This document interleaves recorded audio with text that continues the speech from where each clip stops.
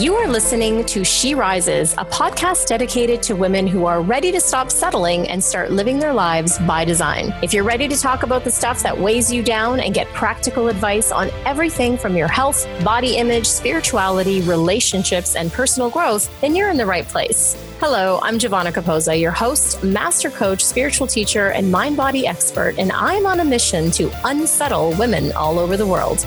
Are you ready to rise?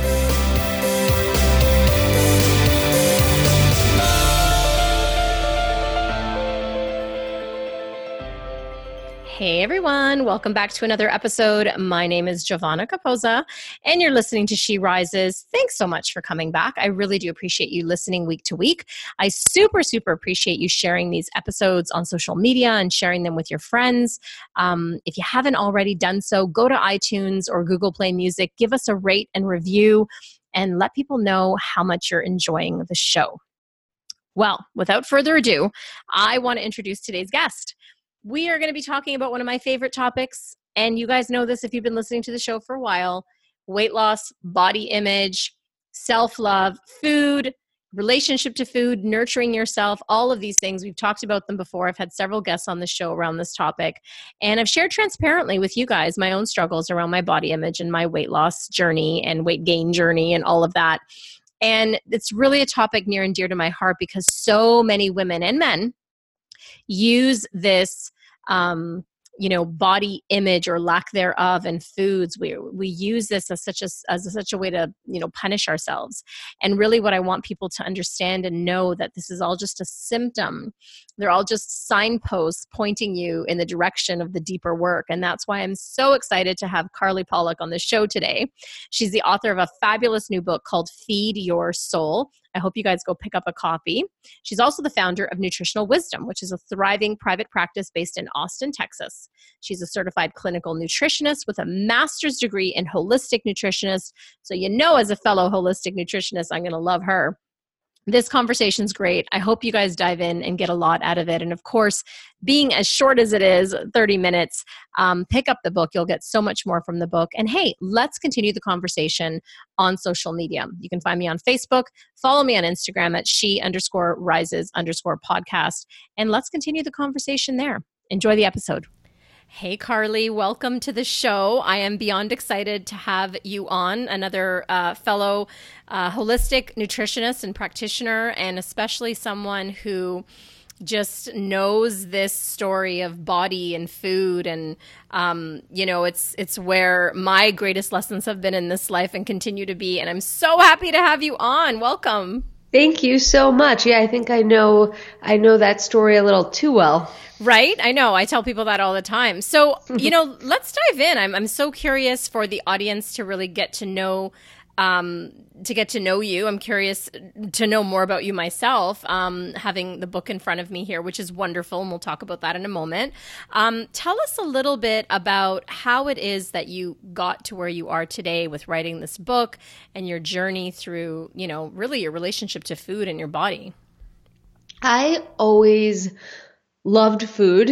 Even as a young child, I was very into food. I had scratch and sniff food stickers that I loved. I loved watching the Ninja Turtles. I loved that they loved pepperoni pizza. It was a thing ever since I was a child. And I wasn't overweight as a child, but I was very anxious as a child. I had a lot of anxiety. I was a self-inflicted perfectionist. I remember my parents would continue to say to me, I don't know where you get this from, this stress, you just do the best you can. But for me, it was like I had to get all A's. I had to get 100s. And I was a very delicate little flower as a child. And then as I hit puberty, I started to gain weight and my anxiety really manifested. School was at a higher level now. We're looking at high school and starting to look into college, and the, mix of the two really created this need for me to have some sort of outlet. And because I always loved food, it was food. But because my body image was now a thing, here I am, I'm now a teenager. I'm interested in boys. I have now a fully formed ego where I'm constantly wondering about what other people are thinking of me, I think that sets the stage for poor body image. When you have a love for food, it's the outlet for how you shift emotion. You're gaining weight because you're going through puberty, and you're extremely identified and hyper aware of how other people are viewing you. It's like a perfect storm. Oh, yes, I know that storm. And you know, it's sad, but I would say probably 9 out of 10 women listening to this, if not 10 out of 10, have had some version of that storm. And it's so difficult to navigate as a young child. And then, I mean, really, you just end up carrying a lot of that baggage with you into adulthood. So no wonder, you know, we have this struggling relationship. So yeah, take us a little bit further forward and how you know, healed that within yourself.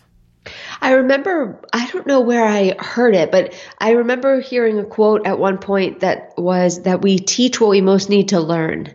And I feel like we've, you know, heard that said at one point or another, especially if we're on a spiritual journey. And I really feel like that, you know, I am now teaching what I most needed to learn in my life. And I look back in hindsight and say, oh, I know why all of that suffering happened, because it's bringing me here and allowing me to be a true expert. It's so hard when we're in that moment of chaos to recognize, trust, and surrender that out of this only good will come. So anyone listening right now that might actually be in the chaos and going through something really hard, just trust that this is going to be laying the groundwork for how you shine even brighter, you know, in the future. But the obsession with food and wanting to figure it out for myself and wanting to help other people, it was kind of a no-brainer to go into this type of work. And I was one of those people that was extremely fortunate that very young, I knew what I wanted to do. So I went to school and got my bachelor's degree in nutrition. And then I went right away and got my master's degree in holistic nutrition. And I've just been on that path ever since. Yeah, and it's interesting, like your love of food still, you know, pull the thread all the way through, right, to your whole life and studying nutrition. But now it's not just the food. Now it's like learning yourself, but also teaching other people how to truly nourish themselves, which is what I really love about your book and your message, because, you know, so many of us, myself included, at a very young age, obsessing about food and my weight and my body image and just using that as the external thing, which was really, and I say this all the time, I mean, it's all of it is just a symptom of what's going on inside. So talk to us a little bit about that, because there is this huge component, and I would say it's probably 99% of it is like your inner work, right? But we spend so much time focusing on like, how much weight did I lose? What's the number on the scale? What did I eat today? Let me log it in. And we make ourselves nuts. There's no two ways about it. Your plate is a reflection of your inner state. I say that all the time, and partly because I very much enjoy rhyming. And I love a good rhyme. So good for partly you. because I just really love a good rhyme. You could tell that I'm the life of the party.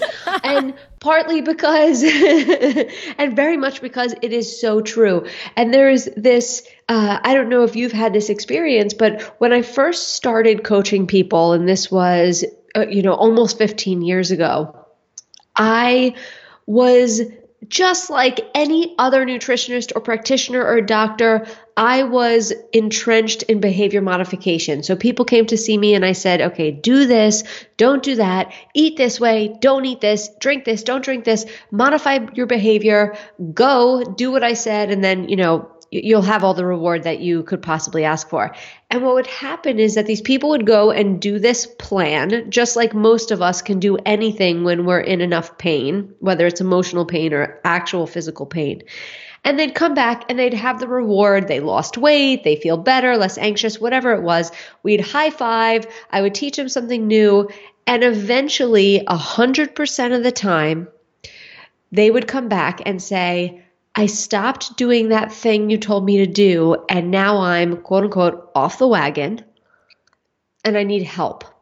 And it was at that time that I realized, holy crap, this making permanent change in your life really has nothing to do with food or having anything to do with the very change you're making. if you don't know how to control the voice in your head, if you don't have mental tools in order to create an authentic desire for you to wake up day in and day out. And what I mean by authentic desire is you wake up, you can't wait to eat healthy. You're so excited to go to that workout. Not it's a force because you're scared if you don't do it, what will happen. But if people don't have the tools for that, they'll never make something permanent. And it was at that moment that I had these clients coming to me saying, I need help. And I didn't have the tools. I would just look at them and go, oh, you really need to do that thing you were doing before that was creating so much reward. And it was really mirroring what was going on in my own life. You know, when I was at the very beginning of my career, I was yo-yoing as well. I was on and off. I ate like a warrior during the week, and then I broke out of food prison and had reckless abandonment during the weekend. And so my clients were really just mirroring what was going on in my own life. And at that point, I said, you know what? I have enough nutrition information. I have a master's degree in nutrition. I'm a certified clinical nutritionist. I need to start studying the psychology of the mind, and I need to do it through a spiritual lens. And that was really the hugest turning point for me in my career. I thank you for sharing that. I mean, it's, and I want everyone listening, like it's not about the food. It's not even about how you look. It's not even about the number on the scale. I mean, at a certain point, at probably my lowest point in, you know, a past relationship, and my mom was dying and then passed away, I was like at my heaviest weight. And I did the behavior modification, right? I did the diet. I did the thing. I lost 70 pounds. I was looking great, feeling great. I was doing all of that. I still wasn't happy. I still wasn't happy with my body. I was still nitpicking at things. As a result of that, I ended up, you know, putting on a little bit of weight that I lost.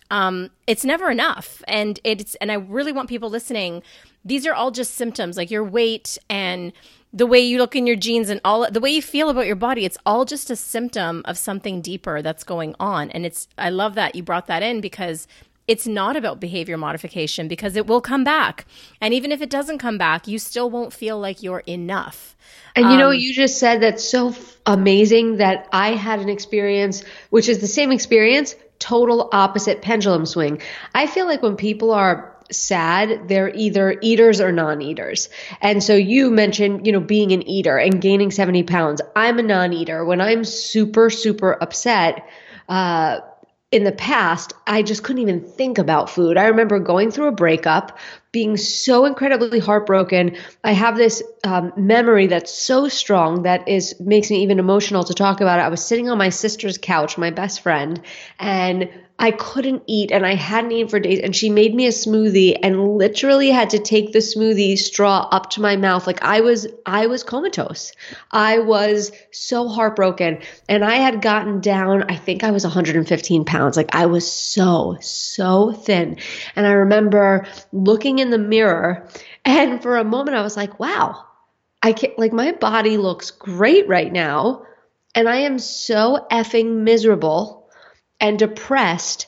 And it was this moment of like, wow, my whole life, my mind was telling me this false story that I call it the when I, then I's. When I have this, then I will feel this way. And it was like, when I have that flat stomach and when I'm thin enough that the cellulite on my thighs has reduced, because let's be honest, it's never going away, but it had really, when it reduces, that I will then feel happy. And I was like, wow, I'm here, but I don't feel happy at all. This doesn't matter to me. And how depressing it is that I just went through a breakup and no one's going to even see this work of art naked.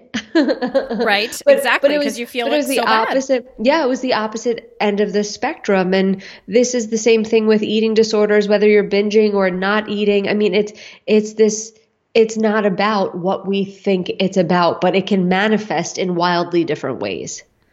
Yeah, and let's talk a little more about that, because it doesn't, again, like you were super skinny, and it's the same experience for me. Like when I ended up losing the 70 pounds and I was at a weight and my body looked great. I was in the best shape of my life. Outside I looked good, right? Outside it looked good, but inside I was like, this isn't good enough. I need to lose another 10 pounds. So it's this obsession with, like you mentioned at the beginning, perfection, or, like if, when I arrive here, then I'll be worthy enough, right? And so let's talk about body shaming in our culture. And I love your approach to the word diet in the book. Talk to us a little bit about that. You have two schools of thought right now, which are really interesting to me. You have the school of thought, which is really the anti-body shaming, which is, love yourself exactly where you are. We have a kind of like a big is beautiful, or everybody has a different body. And then you have the other school of thought, which is, just do this 30-day Whole30, challenge and, get to the best body that you could possibly have. And I obviously agree that body shaming or not being okay with where you are is a complete waste of time. It's the very thing that blocks you from getting where you need to be.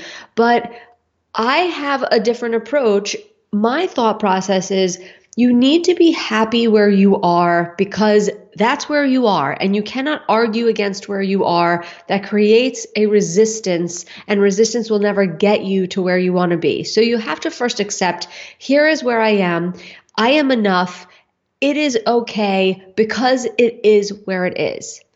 And then it's working on that self-love and holding yourself to an accountability level that you say, you know what, I deserve more than this. Not because I want so-and-so to look at me in a bathing suit and think I'm okay, or because I want to post this picture on social media, but because I want to look in the mirror every morning and say, I did this, that my physical body is a reflection of how much I love and care about myself.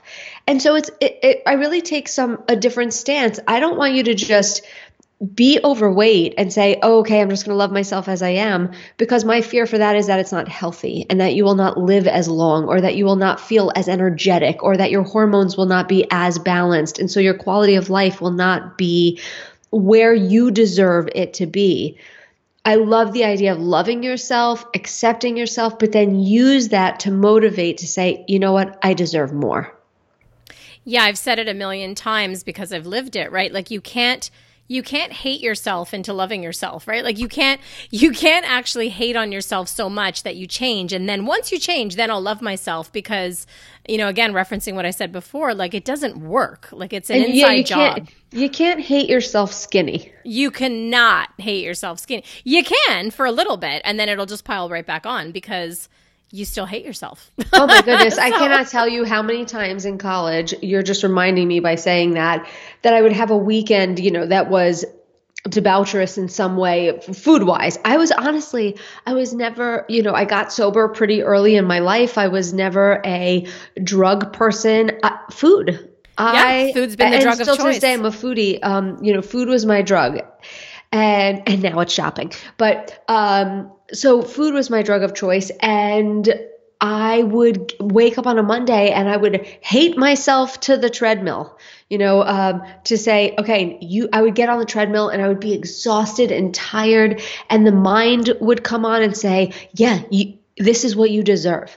This is your punishment for eating so crappy this weekend. Like this feeling you have, you deserve this and then some. Go faster. And people do think that type of fear and negativity creates the force they want, but we know that ultimately only love creates change, not fear. So how do we do this? Like practically speaking, someone is listening to this and they're like, that's amazing. For those of you listening, we're going to have the link in the show notes, but the book is called Feed Your Soul, Nutritional Wisdom to Lose Weight Permanently and Live Fulfilled. What practically speaking, someone's listening to this and they're like, yeah, that's totally me. I know that my weight, or even if they don't have a weight problem, because I also want to say that for people listening, like this isn't about you having a weight problem. You can be completely slim and have an issue with food. In fact, a lot of slim people, most of the slim people I know, they still have some kind of issue around food. So this isn't just relegated to people that have, some fat to lose. You could be skinny and black and rotting on the inside. We all know that. Totally, right? So I just want to make that clear for everyone listening. So not just for us chunky girls out there, but for people listening and they're like, okay, I'm going to get the book. This is amazing. I know that my relationship to food and eating is a symptom of something internal. It's a symptom of something deeper. What do we do? How do we get to the next stage? How do we change this? Taking action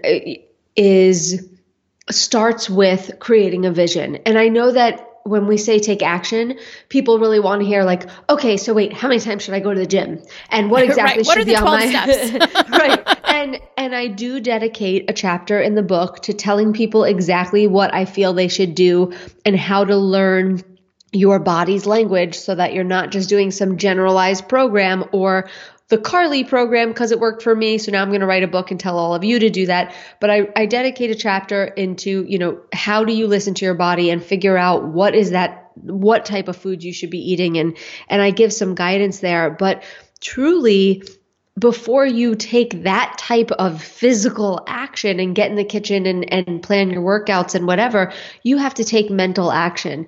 There's a formula I go over in the book that I reference so much throughout the book and throughout my coaching and all of my teachings. And that formula is that our thoughts drive our emotional state, which is how we feel, and how we feel drives our behaviors. So thoughts drive emotions, emotions dictate our behaviors.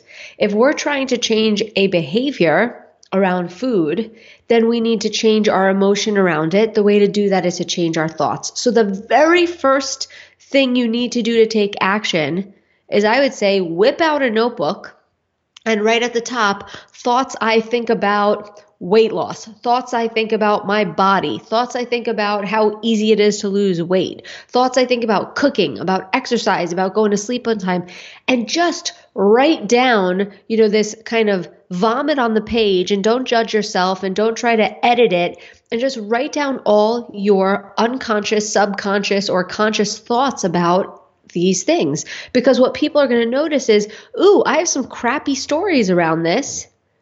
And no wonder why I can't do this consistently. So let me give you an example. I've always been one of those people, and I know everyone can hate me because I hate me for being this annoying, but I'm just one of those people that really loves exercise. And when you ask me, I'm hearing all the and people in the car groaning, right? Yeah. What a bitch. Yes. So, when you ask me what's my story around exercise or thoughts I think about exercise, the things that come to mind for me are, oh, I love that. I love sweating. I love that feeling of being so exhausted after because I know that I really pushed it, but at the same time, I feel energetic. I love feeling sore. I love the music. I love whatever. It's that I've attached pleasure. My stories are pure pleasure. Now let's talk to someone who hates exercise and they're going to go, ugh, God, I hate having to blow dry my hair after my hair gets all messed up. I hate feeling sore. I hate that feeling of the burn. I always have to do so much laundry, and their stories are going to attach pain to that. Well, what's the difference? Person A, me, I work out consistently. Person B forces themselves to work out when they feel fat, but other than that, cannot keep it consistent. And is it really about the workout, which is the behavior? No, it's about our stories. And I know it sounds, when you're doing it, right? How you feel when you're doing it, but how you feel when you're doing it is driven by what you think before you do it. Absolutely. Is it coming from a place where I'm punishing myself and I'm forcing myself and I hate it and versus I'm doing something good for me? And even this idea of, let's say someone thinks of exercise and goes, ugh, I hate that burn. Well, why don't we change the story to, when I feel that burn, I know that I'm adding years to my life. My legs are getting stronger. I am going to feel more energy from this. This is going to help me, lose weight if that's what I need to do, or sleep better tonight. And attaching those pleasurable stories is what gets you to do the behavior. Now, I do want to say one thing, because a lot of the time, it's really hard to attach pleasurable stories to doing something that's good for us, like scooping the kitty litter, or maybe for somebody else that's exercise or cleaning dishes. If you're having trouble shifting the story in the moment to one that is pleasurable, then there's another option for you, which is not to mess with the story, but to think about the outcome. You really have two components when you're engaging in some sort of healthy activity, and that is, you have the process of what it takes to do that thing, and then you have the outcome of what you're going to receive once you do that thing. the process inevitably is going to be hard. Anything in your life that's really, really worth it, the process is hard. And let's just take food out of it for a second. What about going to college and getting that degree? Being pregnant to, create a family, raising children, working, marriage, relationships. Think about the process of it at times is going to be really difficult, but the outcome is so fantastic and amazing, and it's what we live for. So if there's anything I'm doing where I'm really stuck in the process, I try to keep my focus on the outcome, and all that pleasure that I attach to the outcome is what gets me through the day-to-day muck of it. Yeah, and it reminds me of in the book when you talk about, so there's a couple principles, so you talk about the difference between willpower and discipline, which is sometimes a really ugly word for people. And this idea that when you do create boundaries around food in a healthy way, not in a restrictive, I'm punishing myself way, but in a healthy way out of self-love and self-care, that you actually create more freedom. And I wonder if you can talk about that a little bit more. So I coined this term. I make up a lot of stuff. I love it. Me too. I make up words all the time. And I really thought about that there are these two levels of food freedom. And the first level, which is quite unenlightened and really surface and basic, is, oh yeah, I have food freedom. I can eat whatever I want. I have no rules. Free to eat fries, free to eat chips. Woo! And that this level of food freedom creates body prison, because eating whatever we want ultimately is not going to give us, what we want. We're trained to seek short-term pleasure. I love junk food. I love fried food. I'm not the type of person, I love kale too, but let's be real. I love a good cookie. So if you deep fry the kale, then it's even better, right? And if you deep fry the cookie, I am on board. So that's this first surface level of food freedom. The next deeper, more enlightened level of food freedom is to say, you know what? I can have these foods. I'm free to have these foods. I choose not to. Maybe at this day, but not at this day. But for the most part, I choose not to. And that higher level of food freedom is really body freedom. And when you're in that piece of food freedom, or that level of food freedom, it may look like from the outside that you have all these boundaries and rules around food. Oh, I'm dairy-free, gluten-free, soy-free, corn-free, whatever.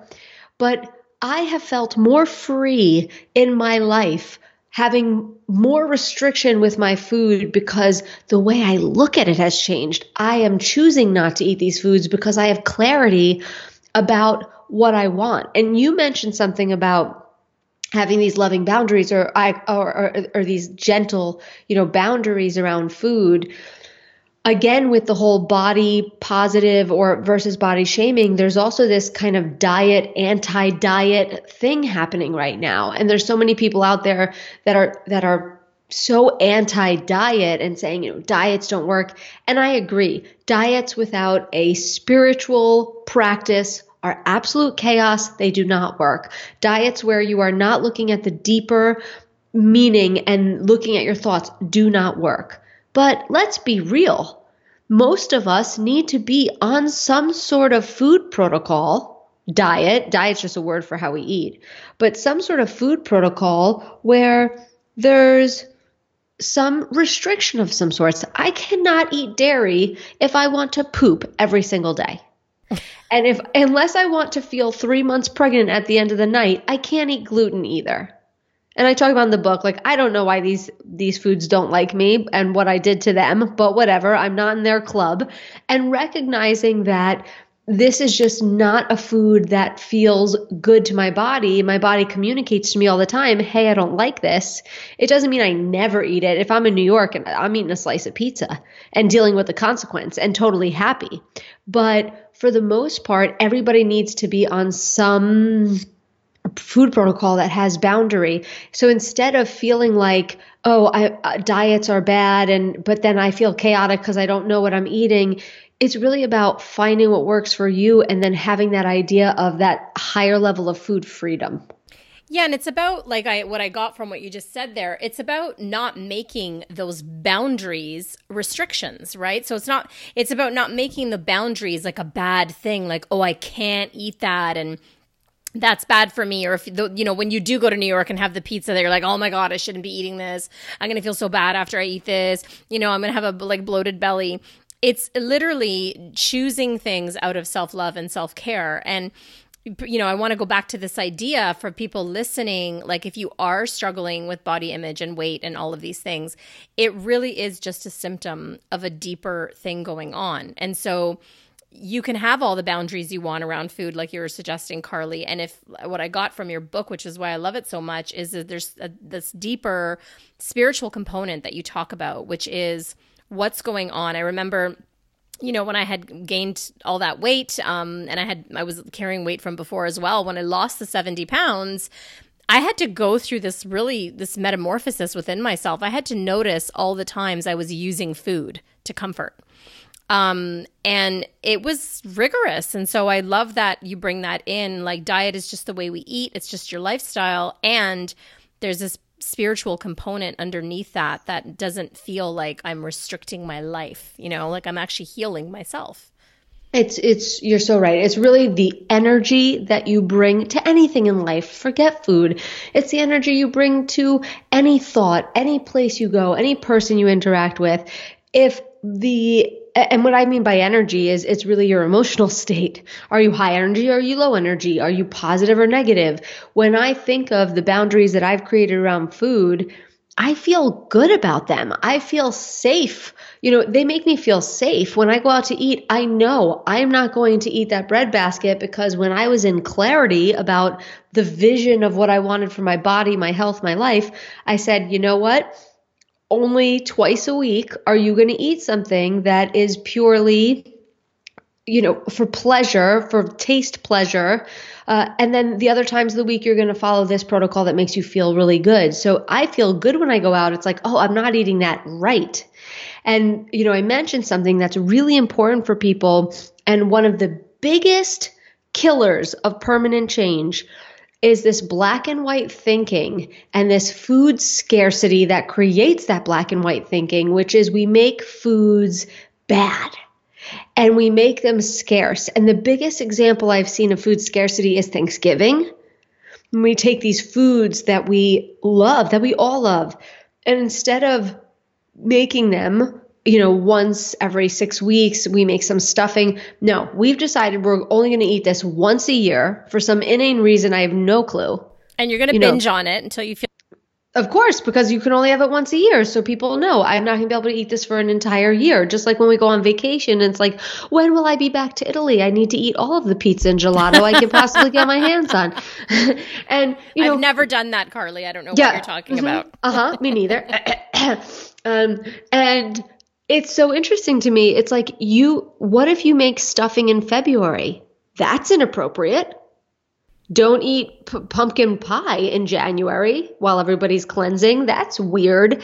And something that I do to undo the food scarcity of the holidays is the month before Thanksgiving, once a week, and I've done this for years, I make a Thanksgiving themed meal. And by the time, so it's like maybe one day I'm making a salad that has turkey and cranberries and whatever, and I will make a side of stuffing or some mashed potatoes and some brisket in the crock pot and a cranberry sauce. And by the time Thanksgiving comes, it's like I'm over it. It's just a meal. So exactly. I have my it's meal. Just like, meh, who cares? I've taken the scarcity away. And so one of the biggest things that I do for myself is twice a week, I allow myself 2 free meals, not free days, because that's obsessive, but 2 free meals where I can eat whatever I want. And that's like the foodie in me. I had French fries last night, potato chips, pizza, a Chinese food at a restaurant, or just going and dining and not worrying, does this have gluten? Does this have dairy? Or how much sugar is in this? Enjoying a beautiful dessert at a restaurant, because I don't want any food to be off limit. That will make it have an energy of scarcity for me. And then when I do get my hands on it, I'm going to eat 10 times as much. Yeah, well said. Well said. Well, guys, there's so many other amazing tips and tools in this book. I hope you guys pick it up. It's called Feed Your Soul. Carly, it was so great to have you on. We could probably talk for another hour, I'm sure. I know. With both of our experiences and just, this journey around food and body image for women and men. You know, it's the same with men. It's a really intense one, and I'm glad to have you on. I'm glad that people got a chance to hear your message and pick up the book, guys. It's a good one. Thanks for being on the show, Carly. Thank you so much.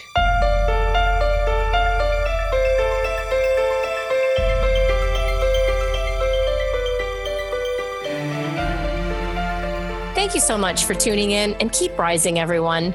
For books and resources related to today's episode, make sure you head over to sherisespodcast.com, and I'll see you there. If you've enjoyed today's episode, make sure you tune back in next week when I dive into more juicy topics to help make your life the best it can be. And hey, if you've enjoyed listening to the show and you love it, head on over to iTunes and leave me a rate and review and subscribe there to the show.